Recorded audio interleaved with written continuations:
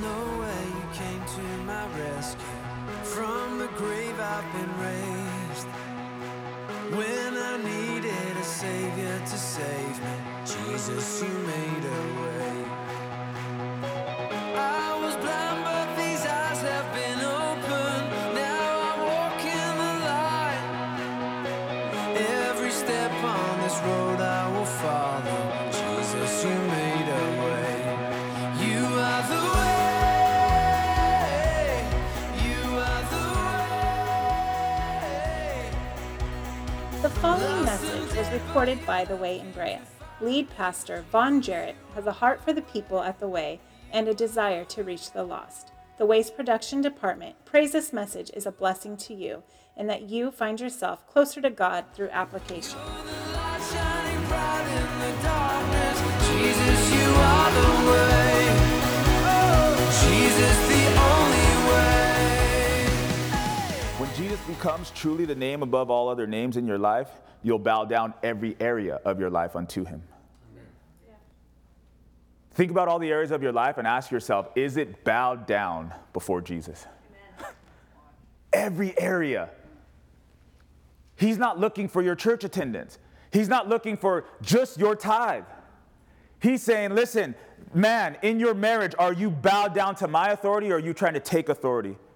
Woman, in your parenting, are you bowed down to your own way of thinking or are you bowed down to my authority and what I say how a child should be raised? Every area, intimacy, education, work, everything needs to be bowed down to him. If every area is not bowed down, then it's not the name above every other name, and your knee has not fully bowed. The problem that we have and that I have, and I'm going to put it on you guys because I know you, is that when we start to do what we're doing here, like, man, we're faithful and we're giving and we're going and we're singing and we're doing courses and we're doing all kinds of stuff, we begin to make ourselves think that we've truly bowed down every area. We are just a little bit more bowed down than the lifestyle that we left. When you're comparing yourself to people that haven't bowed down at all to him, we all look like we're face down on the ground. But when you're comparing it to what he's actually saying in the scripture, right? My name has to be above every other name, and you have to bow down before me. It's different. 2 Peter 1:11, Peter says, this is a disciple that became an apostle. He says, an entrance will be supplied to you abundantly into the everlasting kingdom of our Lord and Savior, Jesus Christ. 1 Timothy 1, Paul says it like this, Paul, an apostle of Jesus Christ, by the commandment of our God, our Savior, and the Lord Jesus Christ, who is our hope. See, these men and women, when you read through the scriptures, they never just call him Savior, he's Lord and Savior. We have a bunch of Christians where Jesus is Savior. He saved me from alcohol and addiction and all these things, and he gave me life. I was going to go to hell, and he gave me heaven, but he's not really Lord. Like, I still do what I want to do, but I thank him, hey, thank you for that, but I don't really need this. Right? Yeah. Because that's Savior, and I'm down for that. You go up there and bleed for me. You take the punishment. It says, Isaiah 53, that upon you was my chastisement. I'm down with that. All the sinning that I did, thank you for paying the price. But what do you mean you want me to pray without ceasing? You want me to forgive people? You want me to love the unlovable? You want me to give into the kingdom? You want me to read and understand and pray for revelation? I'm not really good with that. So just be Savior, don't be Lord. Then you have not bowed down the knee unto the Lord. He's not Lord. And that's what he's looking for. We sing a song that says, you won't relent until you have it all. It's not just a song. What it's saying is he understands that when we come in, we don't understand lordship because nobody's been Lord of our life but us for however long we've been alive. Right? But what he's saying is, I'm not going to relent. I'm going to keep swiping at your ankles and at your heels until you bow. There are people who want you to bow because they want authority in your life, but it's not the authority that a man takes over you. It's not the authority that a woman takes over you. It's not the authority that a parent tries to exercise on a child. It's Jesus. We should willingly surrender unto him because he's good, because he's loving, because he has our best interest in mind. That's right. Because no matter what he does, it's going to be better than what you were going to do. Yes. These apostles, you got to read it. He's my Lord and my Savior. He's the one that forgives me, but he also tells me what I did wrong. Bowing the knee is about making Jesus Lord, not just Savior. So listen, this Ethiopian eunuch, he gives his life to Jesus that we talked about, right? Says, hey, I believe. Then he jumps out of the chariot and he gets baptized. But this bowing of the knee, you don't read that in that story. But now, I hope as we're going through this morning, you're starting to see that these things are what has to actually happen in somebody's life. That's why I said the stories that we read sometimes are just the surface level. You read like, hey, this is what happened. He was going down the road and he met Philip and then they had a conversation and then he jumped out, he got saved and got baptized. But it doesn't tell you this conversation had to be pretty deep. Are you going to make him Lord? I forgot who I was talking to this recently about, but I said, man, we're so scared to tell people the truth. We're so happy that you raised your hand and you gave your life to Jesus that we're like, we're not going to tell you anymore. What we should do is say, yes, but he's got to be Lord. Like he wants everything right now, not tomorrow. Like go home and throw everything away. Like go home and text all your friends that like everything has changed from this day forward. No matter how many times I stumble or trip up, I'm different. Don't ask me to do the same things that we were asking. But instead of telling people like, hey, he wants to be Lord, he wants it all. We're like, oh, they gave their life. Let's leave them alone and see how it goes.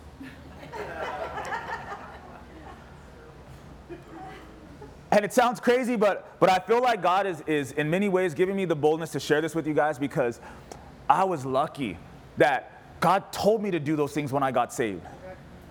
Like literally. There's some people that need to be told, and I think most people need to be told because we're keeping these things a secret, like what God really wants from you. But I got saved, and God said, go home, break the bong, go home, get rid of all that porn you got in your house, go home, call all your friends and tell them that life is about to be different, and do it right now. I literally had a tub, those giant tubs you buy that are the size of this speaker from Walmart. I had a giant tub with years of sin and filth and all kinds of stuff. I called Mary. We were dating. We weren't even engaged yet. I made her come over, and I went through the whole thing with her. Then I literally put it in a trash can and lit it on fire. But we're afraid to tell people that something has to give. He's got to be Lord. And then we wonder why 10 years later, they're still struggling with the same things. It's not their fault, it's our fault for lying to them and tell them that you can have both. Yeah. You cannot have both. He's either going to be Savior and Lord, or he's not going to be anything. We have to bow our whole life down unto him.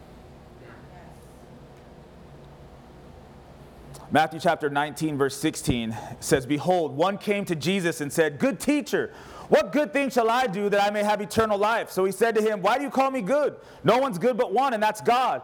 If you want to enter into eternal life, keep the commandments. He said, which ones? Jesus said, you shall not murder, you shall not commit adultery, you shall not steal, you shall not bear false witness, honor your father and your mother, you shall love your neighbor as yourself. The young man said to him, all these things I've kept from my youth. What do I still lack? Jesus said to him, if you want to be perfect, go sell what you have, give to the poor, you'll have treasure in heaven, and come follow me.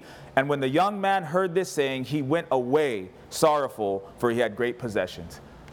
I want you to make me good. I want you to tell me that I'm doing a good job of keeping the commandments. I want you to tell me that if I'm just a nice person, I do more good than bad, that everything's going to be good. And Jesus said, oh, but if you really want heaven, if you really want me, if I'm going to be named above every other name, you got to go sell everything right now and follow me. And he went away and walked away. How come Jesus doesn't do it the way we do it? Hey, you've done enough, and next week I'll talk to you about doing a little bit more. Hey, if you're just willing to hang out with us a little bit, and then a couple months from now I'm going to talk to you about getting high. Jesus is like, no, right now, like if you're really serious about me, go sell everything you have and come follow me. And your treasures now will be stored in heaven instead of here on this earth. And he wasn't willing to do it. Have you bowed the knee? Or one day will you be forced to bow it? It's so much better to bow on your own. Lord, show me how to bow, because I never learned. Lord, show me how to surrender, because I don't know how. I've had to keep from surrendering to take care of this family, to take care of myself. He says, listen, I understand that that's what it took to get here, but to get where we're going, you better learn to surrender. You better learn to bow. We're so embarrassed. We're so ashamed, trying to save face before people instead of trying to bow our face before God.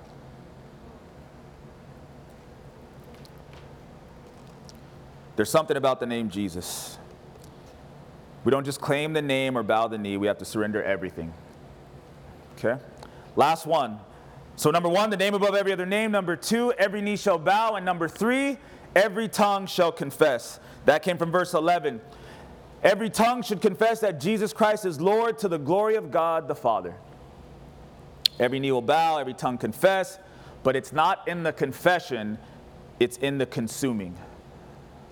It's not in the confession, it's in the consuming. This is Exodus chapter 24, verse 17. The sight of the glory of the Lord was like a consuming fire on the top of the mountain in the eyes of the children of Israel. Deuteronomy 4:24. The Lord your God is a consuming fire, a jealous God. Deuteronomy 9:3. Therefore understand today that the Lord your God is he who goes over before you as a consuming fire. He'll destroy them and bring them down before you, so you shall drive them out and destroy them quickly, as the Lord has said to you. He's a consuming fire in your life, and he's a consuming fire for everything that comes against you. Hebrews 12:28 says, since we are receiving a kingdom which cannot be shaken, let us have grace by which we may serve God acceptably with reverence and godly fear, for our God is a consuming fire. Yes, we have to bow our knee. Yes, we have to confess with our mouth. But the way you confess with your mouth should reflect being consumed by the love and passion and mercy that you've received from God. When you say the name Jesus, it should come with some fire. Yes. When you talk about the God who saved you, there should be some consumption. It should be this idea that I've been consumed by the love of God. If you talk to people about Jesus and it's like, oh, I go to church and yeah, you know, Jesus. No, that's not what it's talking about. It's saying he is a consuming fire, and as soon as you get close to him and your eyes are open and you reach out to embrace him, he consumes you and he consumes your life. Nobody has to ask you to go to church. Nobody has to ask you to give. Nobody has to ask you to read your word, because you've been consumed by this love. Yes. Confessing it with your mouth and saying, I love Jesus and I believe Jesus, is not the same thing. That's not what he wants. Wearing a t-shirt, wearing a cross, that's not what he wants. He wants you to be consumed because he is a consuming fire. Yes, amen. It doesn't make you weird. It doesn't make you ostracized. It doesn't make you, it makes you what you're meant to be. You can still like football. You can still like Pinterest. You can still go shopping. You can still have birthday parties for your kids. We're having one today. I got to be on time. Like, You still have all that opportunity, but you better be consumed by your love for God. Yes, amen.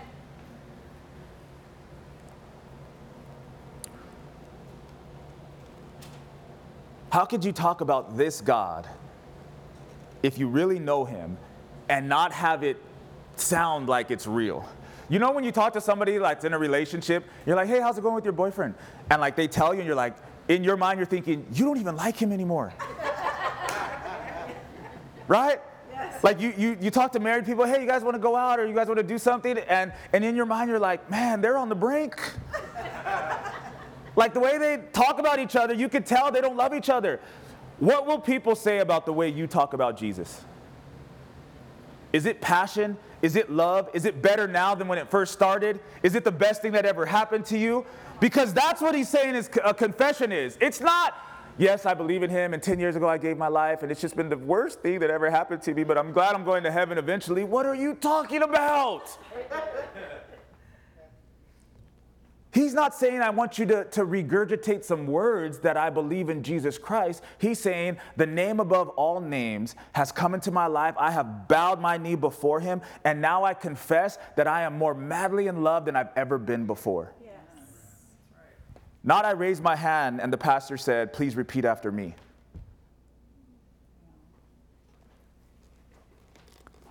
This is what you get in Romans chapter 8. And I want you to compare that to what we're talking about. This is the surface, but I want you to understand what we've been talking about is the depth. Romans 10:8. What does it say? The word is near you, in your mouth and in your heart. That is the word of faith which we preach. that if you confess with your mouth the Lord Jesus and believe in your heart that God has raised him from the dead, you will be saved. For with the heart one believes unto righteousness, and with the mouth confession is made unto salvation. So many of us stand on this. I remember it being one of the first scriptures that I memorized when I got saved. Right? All you have to do is believe in your heart and confess with your mouth. That's true, but it's much deeper than 3 verses. When this eunuch believed in his heart and confessed with his mouth, it wasn't just, oh yeah, I think I feel something about Jesus, and I just want to say that I believe in Jesus, that he's the Son of God, and that he died on the cross for me. Those words come out, but they come from a place of being consumed by the truth of it. Why this message and why this today is because you look at the gospel, you look at what happened with Jesus, you look at the crucifixion and Easter and all that kind of stuff, and then you look at what began to happen. And if we want to see it continue to happen, we need to understand what it means to confess that name.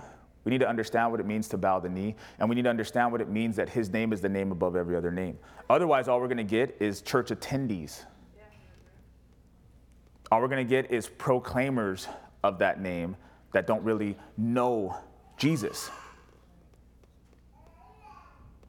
Belief and confession is much more than just words. You could pretty much get anybody to say something. But it doesn't mean that it's true in their life. It doesn't mean that it's real. It doesn't mean that it has changed the trajectory of everything that they do and everywhere that they were going. This is Acts chapter 8, verse 35. Philip opened his mouth, beginning at that scripture, preached Jesus to this man. And they went down the road, they came to some water, and the eunuch said, see, here's water. What hinders me from being baptized? Philip said, if you believe with all your heart, you may. He answered and said, I believe that Jesus Christ is the Son of God. So he commanded the chariot to stand still, and both Philip and the eunuch went down into the water, and he baptized him. That's the story, but it's just the surface. That one little line where it says that Philip preached Jesus to him, I believe that Philip really preached Jesus to him. I believe that Philip did it in a way that this man could see, this guy is consumed with this Jesus. This Jesus seems to be alive in this man. The first question that the eunuch asked Philip was, he was reading Isaiah and he says, is the author talking about himself or some other man? He says, he's talking about some other man. He's talking about Jesus. He's the one, he's Emmanuel, he's God with us. His name is the name above every other name. He came down from heaven to save us from our sins. You know what, eunuch? You are a sinner. And no matter how many times you come to Jerusalem and no matter how much money you give, the only way for you to be saved is to put all of your faith in this Jesus. And it went on and on and on, I'm sure. So that this man could submit himself under the headship and authority of Jesus and ask him for forgiveness. You don't read all that in there, but you know where you read it? Right here and right there. Right there and right there. Like that's what has to happen every single time. Amen. You don't fall in love with the building. You don't fall in love with the church. You don't fall in love with the pastor. You don't fall in love with the music. You fall in love with Jesus. Yes. You are awakened to the truth and the reality that he is alive. Amen. That's the only way. A couple of weeks ago in our life groups, there was a question that said, what do we learn from what's not written here? I think that theme is going to go a long way for me, and hopefully it goes a long way for you. Like, what do we learn in what's not written about Philip and this Ethiopian eunuch? What do we learn that has to happen in every single life? So I want to close with this. I'm going to read some scriptures that talk about the name of Jesus. I'm just going to read through them. If you're taking notes, do your best to write them down. Something to think about when it comes to this name, and then I'm going to close with one last story that I think is a reflection of everything we've talked about so far this morning. If you're ready, say amen. Amen. John 10:25, Jesus answered them, I told you, and you do not believe. The works that I do in my Father's name, they bear witness of me. This is a family affair. Jesus' name, the Father's name, it's a big deal. John 20:31, but these are written that you may believe that Jesus is the Christ, the Son of God, and that believing you may have life in his name. Acts 2:38, Peter said to them, repent, let every one of you be baptized in the name of Jesus Christ for the remission of sins, and you shall receive the gift of the Holy Spirit. As I'm going through these, please remember, they're not just saying repent and repeat the name Jesus. They're really telling them about the name and the power and who he really is. It's not written here, but you know it's here. Acts 3:6. Peter said, silver and gold I do not have, but what I do have I give you. In the name of Jesus Christ of Nazareth, rise up and walk. Acts 8:12, when they believed Philip as he preached the things concerning the kingdom of God and the name of Jesus Christ, both men and women were baptized. Acts 9:27, Barnabas took him and brought him to the apostles. This is Barnabas taking Paul before people really believed that he loved Jesus. It says, Barnabas took him and brought him to the apostles, and he declared to them how he had seen the Lord on the road, and that he had spoken to him, and how he had preached boldly at Damascus in the name of Jesus. Acts 9:29, he spoke boldly in the name of the Lord Jesus, and disputed against the Hellenists, but they attempted to kill him. There's one thing about the name of Jesus, it's going to come with persecution. If you're not being persecuted, there's no consuming fire and passionate proclamation of Jesus in your life, because the world can't stand it. I wanted to preach this to you guys, and I didn't have time to do it, but read in the scriptures, start with like Acts, how many times people would be beaten, imprisoned, scourged because of the name of Jesus, even though they say they didn't do anything wrong. Like Jesus, when he got scourged by Pilate, you know what Pilate actually said? He said, I find nothing wrong with this man. And the next thing he said is, let's send him off to be scourged. Think about that for a second. That's like the court. You go to court and you get found not guilty, and they say, but we're still going to imprison you for a year just because. You're still going to be beaten just because. You know why? Because there's something about the name Jesus where the enemy has to attack. The enemy has to cause damage and cause harm. You have to be persecuted. It says they couldn't find anything wrong with them, and they would still imprison them. They would still beat them. Acts 15:26, men who have risked their lives for the name of our Lord Jesus Christ. Acts 16:18, this she did for many days, but Paul, greatly annoyed, turned and said to the Spirit, I command you in the name of Jesus Christ to come out of her. And he came out that very hour. There was a demon-possessed woman, and she was following around the apostles, and she was actually preaching the truth. These men are from God. They have the power of God. They love God. And there's a lot of us who do that. We go around saying all the stuff, but there's no real effect of it. Paul turned and said, shut up. And he told the demon that was inside of her, come out of her right now in the name of Jesus. He wasn't just saying a name. There was power behind that. Amen.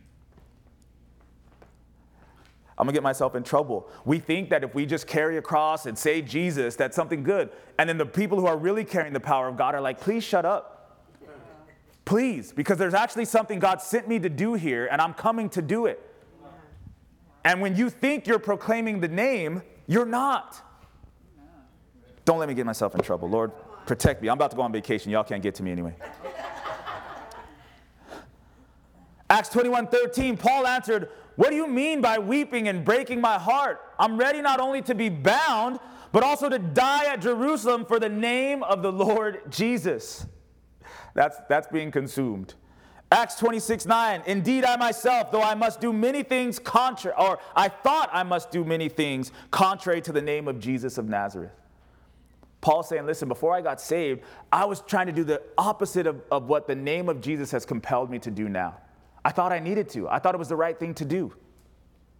1 Corinthians 1:2, the church of God which is at Corinth, to those who are sanctified in Christ Jesus, called to be saints, with all who in every place call on the name of Jesus Christ our Lord, both theirs and ours.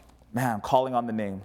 1 Corinthians 1:10, I plead with you, brethren, by the name of our Lord Jesus Christ, that you all speak the same thing, and that there be no division among you, but that you be perfectly joined together in the same mind and in the same judgment. We need the mind of Christ. Calling upon the name of Christ. Almost done. 1 Corinthians 5:4, in the name of our Lord Jesus Christ, when you're gathered together along with my spirit, with the power of our Lord Jesus Christ. 1 Corinthians 6:11, such were some of you. It gave this long list of a bunch of sinners. And he says, such were some of you, but you were washed, you were sanctified, you were justified in the name of the Lord Jesus and by the Spirit of our God.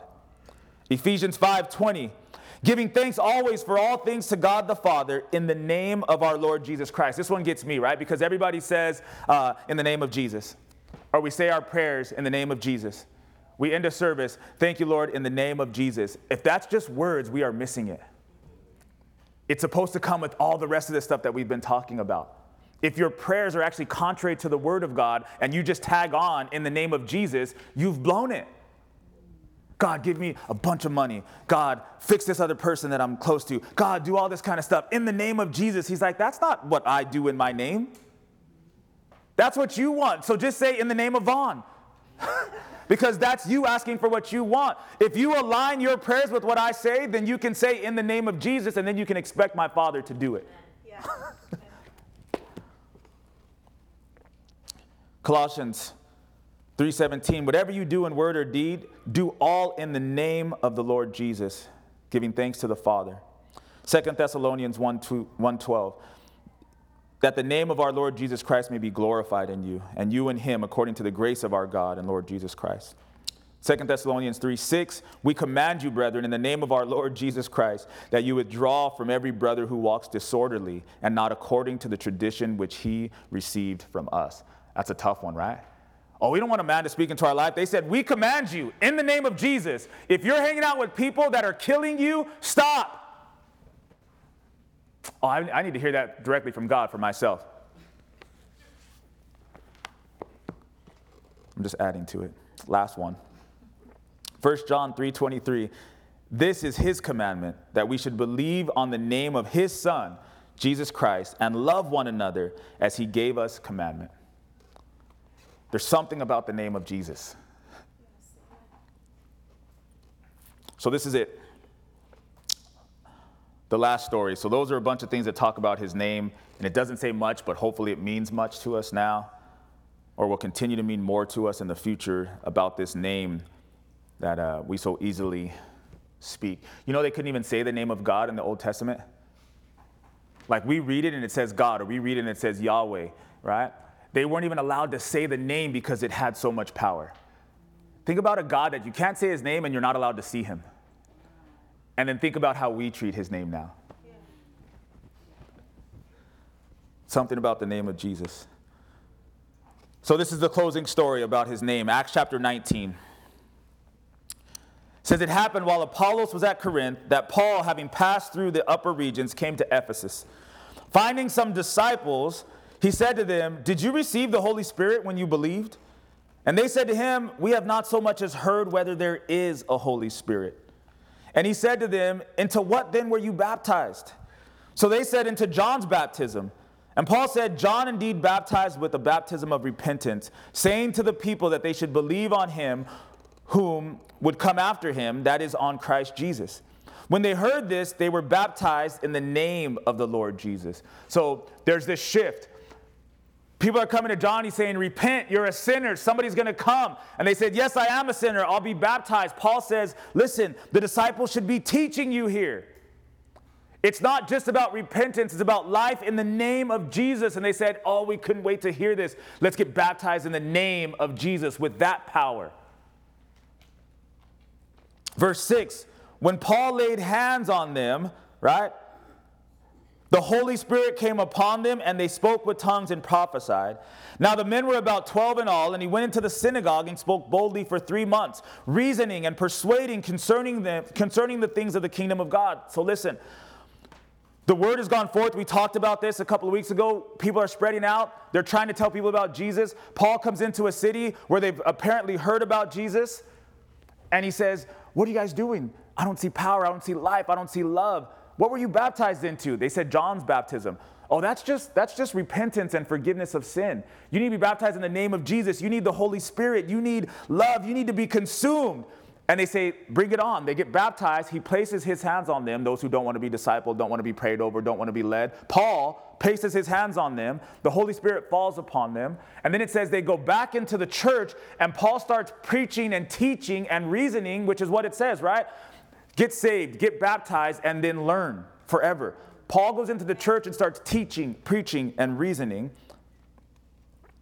In verse 8, went into the synagogue, spoke boldly for 3 months, reasoning and persuading concerning the things of the kingdom of God. Verse 9, but when some were hardened and did not believe, but spoke evil of the way, don't ever talk evil about the way. They spoke evil of the way before the multitude. Paul departed from them and withdrew the disciples, reasoning daily in the school of Tyrannus.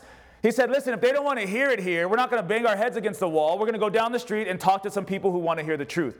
If they want to hear to just keep doing what you've been doing religiously in this temple, you guys go ahead and do that. We're going to go tell the truth about what Jesus says about the kingdom somewhere else. And he took the disciples with him, those 12 that were there. Verse 10, this continued for 2 years in Tyrannus, so that all who dwelt in Asia heard the word of the Lord Jesus, both Jews and Greeks. Listen to this, verse 11. Now God worked unusual miracles by the hands of Paul, so that even handkerchiefs or aprons were brought from his body to the sick, and the diseases left them, and the evil spirits went out of them. Think about being consumed by God, understanding his love and his power. Paul is not just confessing the name of Jesus. He's being used to pour out the Spirit of God on people. Then it says that people will take a handkerchief that fell out of his pocket to somebody who's sick. They take it to them and the person would be healed. It's not because Paul becomes God. It's because he is a true carrier of the Spirit of God. Yes. And we come in and out of church trying to be just a little bit better at life. And Jesus is jumping up and down saying, I didn't die for you to be better at life. I didn't die for you to have a few more dollars. Come on, amen. That's not what this church thing is about. You can go somewhere that can help you with that. Jesus said, I want you to be a carrier. I want you to be consumed by me. I want you to bow down before me and confess my name so that I can fill you with my Spirit so that we can change the world. Amen.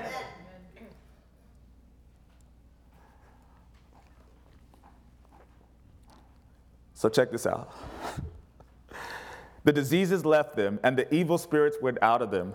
Verse 13, then some of the itinerant Jewish exorcists took it upon themselves to call on the name of the Lord Jesus over those who had evil spirits, saying, we exorcise you by the Jesus whom Paul preaches.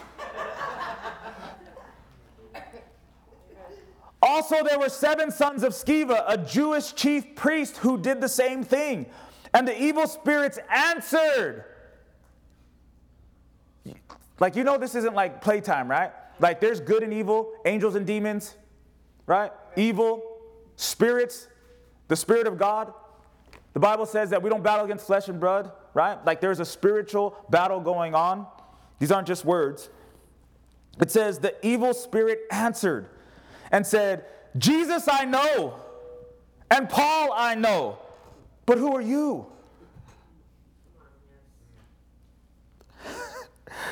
The man in whom the evil spirit was in leaped on them, overpowered them, and prevailed against them, so that they fled out of that house naked and wounded.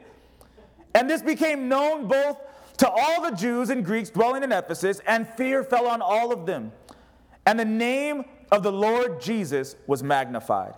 And many who had believed came confessing and telling their deeds. Also, many of those who had practiced magic brought their books together and burned them in the sight of all. And they counted up the value of them, and it totaled 50,000 pieces of silver. So the word of the Lord grew mightily and prevailed. What a story. Good thing it's a true story. There's something about the name of Jesus. So verse 13, the itinerant Jewish exorcist took it upon themselves to call on the name of the Lord Jesus over those who had evil spirits, saying, we exorcise you by the Jesus whom Paul preaches. Then it says these 7 sons of Sceva tried to do the same thing. But you have to know the name and bow the knee and confess Jesus for yourself. If you don't, there's no power, right? They had the right name. And they wanted to do the right thing. These are Jewish priests. This is the church. They've got it right. This person is being possessed by a demon. This person is being dragged through the mud. This person, their life is falling apart. So they come and they say, in the name of Jesus, get out of them. In the name of Jesus, let this family be healed. In the name of Jesus, let this marriage be restored. In the name of Jesus, bring these children back to their parents. Amen. And the demon laughs. Oh, you thought you could just say the name. You thought that it was going to happen just because you confessed the name? That's not how it works. He says, Jesus, I know. He's real. Read through the rest of the scriptures. The demons, when they see Jesus coming, they're like, hey, you're not supposed to be here yet. You said that we got to torture and torment these people until the last days. What are you doing here? Don't kill us. Put us into these pigs. And he puts them into pigs and they go jumping off the side of a cliff. The demons know him. They were in heaven with him before and they got cast out. There's no confusion for them. So they say to these people who are just using the name of Jesus, hey, we know Jesus. You obviously don't. I don't know about you guys. It blows my mind every time I read it. The demons say, we know him and we know his power, and you obviously don't. And then listen to what the demon said. Paul, we know him too. You know why we know Paul? Because he carries the Spirit of Jesus. Amen. That's the only way. You either have to be Jesus or you have to carry his Spirit. Otherwise, the demons are going to have victory over you. You are not going to win. You are going to be laughed at. They're going to watch you think you're winning, and then they're going to take everything. The demons are good at what they do. They don't just take it every time you get something. They let you build it up. Yep. Jesus we know, and Paul we know, but who are you? My God. There's no power. They only tremble at the name of Jesus, and they only tremble at carriers of the presence of Jesus. Verse 14 says, these 7 sons of Sceva, a Jewish priest with 7 sons, right? They tried to do the same thing. In verse 15, the evil spirit answered, said, Jesus I know, Paul I know, but who are you? The man who was in them with the evil spirit leaped on them, overpowered them, prevailed against them, so that they fled out of the house naked and wounded. And then people, think about this. Don't just think about this priest and his 7 sons, and they tried to exorcise somebody, they tried to heal somebody, because we need to apply it to our own lives. When the world sees us continuing to get our butts whooped by the enemy, they think to themselves, that God can't be real, because look at their lives. What a ridiculous testimony it is of the real God who is alive and powerful. And when we won't really bow our knee, truly confess, understand his name, we get whooped, and then the world looks and says, see, I ain't going to that church. I ain't going to read that book. Because these people say that they're doing that, and look at them. They're getting smacked around. The most important part of the story, if you ask me, is what happens afterward, though. Verse 17, it became known both to all the Jews and Greeks dwelling in Ephesus, and fear fell on them all, and the name of the Lord Jesus was magnified. How does that happen? Because there's a contrast now, right? You've got these priests who don't know God and do not have his Spirit, and you've got Paul, who's pouring out, being used to pour out the Spirit on people and actually healing people. And it says that the name of the Lord was magnified. You got an option now. You don't just have to go to this church and do these religious things with no power. You actually have an option now to be able to say, the name of the Lord, he is alive and he is powerful and he is capable. He does have ears that hear. He does have eyes that see. He does have hands that will reach. And he does have feet that will walk. I wonder how many people, when Paul says, you know what, we're out of here. These people don't want to hear who's coming with me, and he goes down to the next city. How many stayed for the religiousness? And how many said, I'm going with the power? Teach us how to really bow the knee, Paul. Then it says in verse 18, many who had believed came confessing and telling their deeds. Think about it, guys. Now you have real believers who are saying, you know what? It's time to confess. I have made you Savior, but I haven't made you Lord. I have been speaking your name, but not understanding it. They're confessing. They see what happened with these priests. They see what happened with these demons. They see what happened with Paul, and they're like, man, I got to get right. I'm not going to hide. I'm not going to hide and act like it's all good. I'm going to confess right now it's not all good. I still have these other gods, and I'm serving them. They are the names in my life that are above other names. Help me. Help me. And then the last one. Many of those who had practiced magic brought their books together and burned them in the sight of all. So you're not going to believe me, but when I told you that I put all my stuff into the fire and burned it, I wasn't thinking about this. You know, the Bible says that he will write his laws on your heart and put them in your mind. I remember the first time I read this and I was like, that happened to me. That happened to me. If you read your Bible, you know the thing that you should be saying the most? Yes. That happened to me. Paul, thinking he's religious, and he gets knocked off of his high horse and he's made blind and he has to have somebody else come and help him. Some of us Christians should be saying, that happened to me. Thinking we understand it, and Philip gets into the car with him and says, you don't really understand, let me help you. We should be saying, that happened to me. Like, that's the best part about this thing, is that Jesus is saying, if you really know me, you're going to say, that happened to me. That happened to me. Yes. I thought I was doing my family thing right, and then the Lord came and told me some things. Man, that happened to me. I literally burned all that stuff. And then here's these people coming and they're saying, I see this God. I see this Jesus and I see Paul. I got to get rid of this stuff. These books of magic ain't working. And they burned it. And then the last thing it says is finally, the word of the Lord in verse 20, the word of the Lord grew mightily and prevailed. If the word of the Lord grows mightily in you, you will prevail.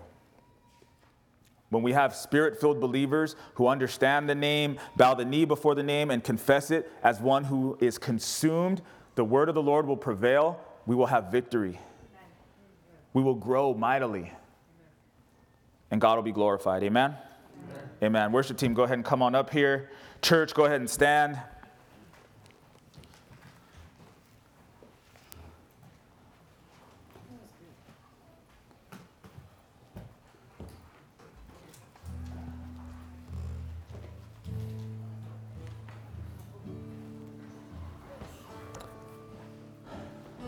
So every time I look around the church and I realize that a few people are missing, I used to be frustrated and upset sometimes. But now when I look around, I always say, well, Lord, these are the ones that you wanted to hear what you had to say today in this place. And of those who are here and hearing what the Lord has to say, I pray that you're one that the seed falls on good soil this morning. I pray that you're one who will respond to the word of God. I pray that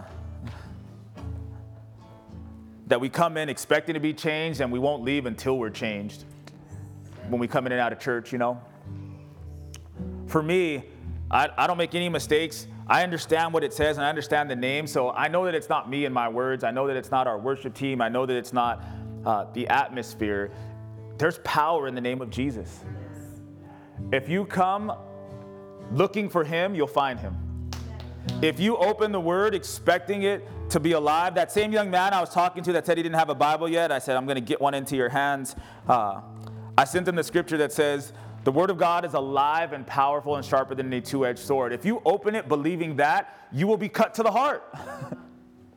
If you open it believing that, I talked to another man this week. I had a lot of meetings with men this week.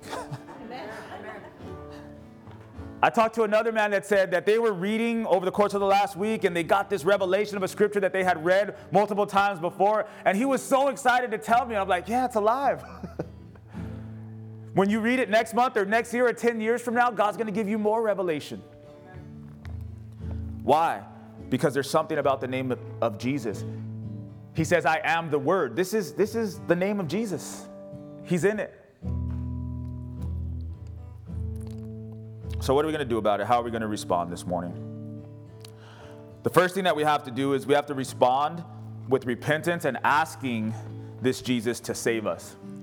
Going to church, wanting to be better, hoping that there's something after, all that's, it's cool, it's good. But that's not what he says. What he says in his word is that you have to actually repent. You have to confess. You have to ask for forgiveness. The only way you can do that is if you believe he is who he says he is. If you believe he's Emmanuel, if you believe he's God with us, if you believe he came and died, that he rose from the dead and he went back to heaven and he's waiting for you and preparing a place for you, well, then you can confess, right? I'm a sinner and I want you. I love you. I need you. Help me. Forgive me. Change me. All that good stuff. That's priority number one. If you haven't done that, we don't want you to leave out of these doors without doing it. If you feel compelled this morning, would you just raise your hand so that we can celebrate, so that we can pray for you? You're not saved, but you want to be. You've never said, Jesus, I want you. Please forgive me. Would you raise your hand? Hallelujah. Anybody? Thank you, God. Amen. After that, for those who are saved here, maybe there's an opportunity at the altar and during communion to do a couple of things. The first is to commit to making sure we understand what it means to have the name above every other name. Maybe in your life, there are some things that are taking priority. There are some important things that shouldn't be the most important thing. And we want to give you an opportunity at the altar to be prayed with, to be prayed for, that God would just realign some of those things in your life. So the name above all names, if that's you, when we open the altars in a minute, just come and be prayed with, be prayed for, that God would truly take that top spot and you would devote yourself to continuing to learn what that means. That you wouldn't just say, I go to church, and you wouldn't just say, I believe in Jesus, that you would begin to be able to talk about the Jesus who has eyes that see, ears that hear, hands that touch, feet that walk, and from your own personal experience. We want to take that step. For others, maybe it's about bowing the knee, really being completely surrendered and submitted unto Jesus. Not loving him and being grateful, but making him actual Lord of your life. Where what he says go, no matter how hard that becomes. But I believe just like we read in the scriptures, his power is available for that. He says he will help you to want that, and he will help you to actually do it. But it's not just going to happen. You have to pursue it. So we're going to open the altar for you as well. And then the last group is the group of confession. So being able to speak as one who's been consumed. It's not just about the confession. It's about being consumed by our God. Being consumed by Jesus. At that last story, it says that when they saw that power and they saw that Jesus, they saw the name, they saw how the Spirit was poured out by laying on of hands, it says that they began to confess. And that goes on today. He's the name above all names. We make him Lord of our lives. And we have a heart that is constantly in confession, not only of who he is, but of what we've done that is creating some type of divide.